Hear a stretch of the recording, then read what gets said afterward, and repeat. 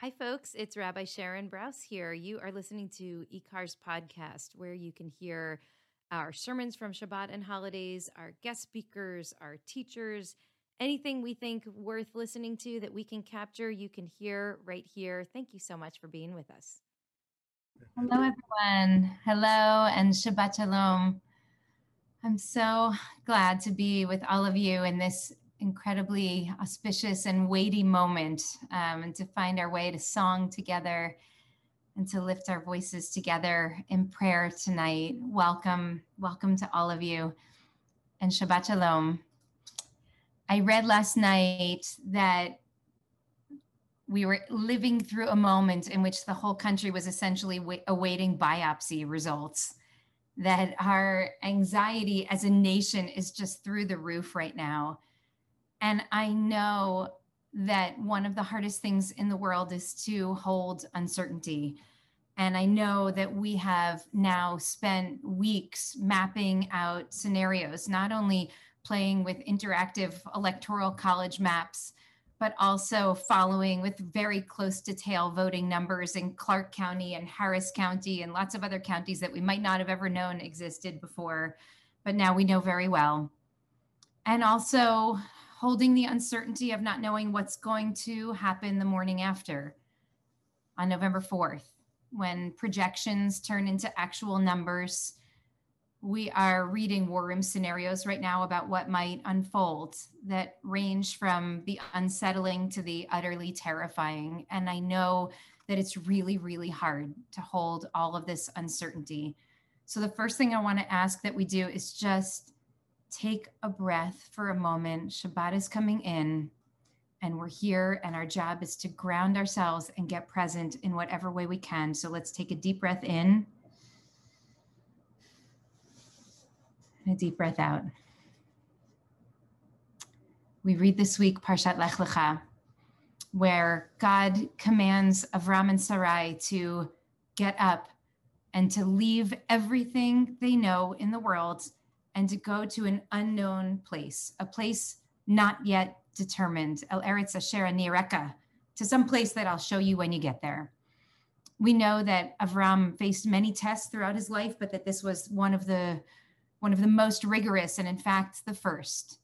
And really what the question that God was trying to suss out was, can you survive in the unknown? Can you hold uncertainty? And an incredible teacher of Torah for many of us, Aviva Zornberg, says that this test was such a powerful test because displacement, the experience of displacement for human beings, is such a crucial experience. The experience of uprootedness, of discomfort, of being moved by a force beyond yourself. And the test is, what will you do when you face such a circumstance? So Aviva Zornberg says that the imperative of transformation is the driving force of Lech Lecha, to leave your place and ultimately seek to become something other.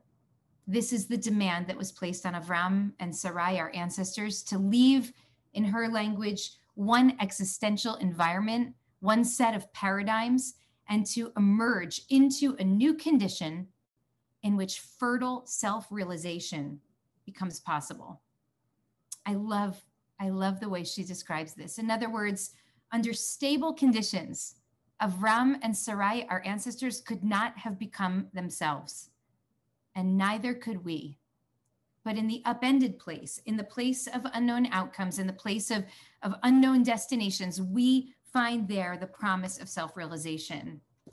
And as I was studying this parsha in preparation for this Shabbat, I've been thinking that this was a powerful message for us in this final week at the end of election season, a week of great pressing unknowns. But then I realized that it's not just this week that situated us in the unknown. It's actually the last many years that have placed us squarely in the unknown. What we're experiencing right now is a kind of cumulative anxiety. It's been 4 years of whiplash, from one shattered norm to another, from one body blow to another. It's been years of uncertainty. It's been years of heartache. And even in the midst of all of that, we found that the exhaustion and the bewilderment and the pain and the shock, the surprise has been fertile ground for self-realization for us. America is becoming, through these years of turmoil and confusion, itself. We are becoming ourselves right now. And you can see it now on the streets with lines and lines of people who are begging to vote and praying that their vote will count. You can see it with unprecedented numbers. Young people, this is what the Parkland survivors promised us would happen. And it's happening in this moment. You can see that we're learning right now through all this struggle and through all of this uncertainty who we are. And none of us, not one of us knows how this will end. We do not know where we're going to be next Shabbat when the sun begins to set and we come together again for Kabbalat Shabbat. But here is one thing that we know, that 4 years ago on Parshat Lech Lecha 5777, after an election that knocked many of us off our feet and that left so many people in this country feeling disenfranchised, maybe for the first time in their lives, because it also disenfranchised people who've been historically given power and given the right to vote and given the ability to have their voices heard. On that Shabbat, we recognized that we were entering into a dark, dark chapter. And we made a promise to each other that we were going to look at this moment as a setback, not as a defeat.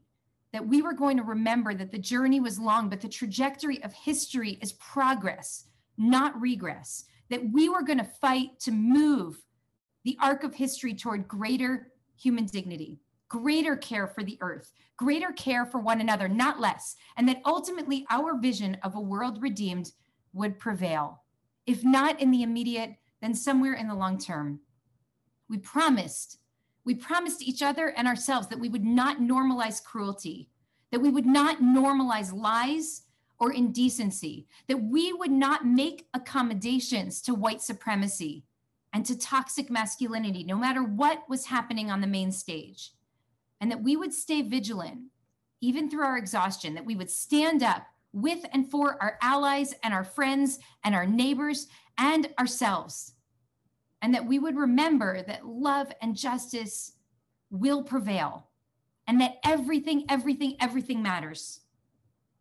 And look what we've done in 4 years.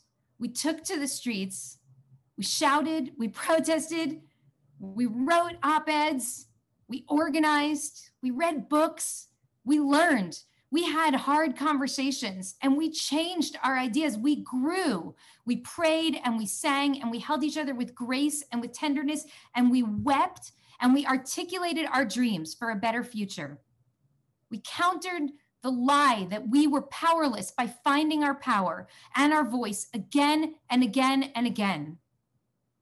None of us knows what the next stop on this journey into the unknown will hold. But I know that we've walked for these past several years with dignity and with power when the conditions were hardest. And I know that we've made mistakes and that we've learned and that we've reconfigured and that we've grown a lot in heart and in spirit. God called to Avram and said, "Come with me into the unknown, into the gray," because God understood that uncertainty and displacement awaken us to the pain and to the beauty, and even to ourselves, even to what we are capable of. And I know that so many of you right now know more of your own power today than you did 4 years ago. When everything else is stripped away, when we're laid bare, what is left? Who are we? What matters most? What is worth fighting for? With all of my heart, I pray that next time we meet next week, we will be able to celebrate the beginning of a new chapter, a chapter of healing and possibility for us and for this country. I know that we, every single one of us, still has several days to do every single thing we can in order to make it so. And I know that the strength of our spirit is really strong, and that whatever the destination that we find ourselves at next week, wherever we land, we, like all of those who came before us, we will find a way to live into that moment with grace, with love, with power, and with faith in a better future for each of us and for all of us.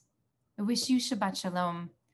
Hey everybody, Randy Sklar here. I'm an eCar member. And Jason Sklar here. I'm an eCar fan. Yeah, and we love eCar so much. We love the message that eCar delivers in their many podcasts, and we feel like most people feel there aren't a lot of podcasts in this world. I think there are only 2 or 3. There's only a couple, so what we'd like you to do is donate to eCar. Get ecar-la.org so that they can do more podcasts and more cool things, because Lord knows the world needs more podcasts. Yep.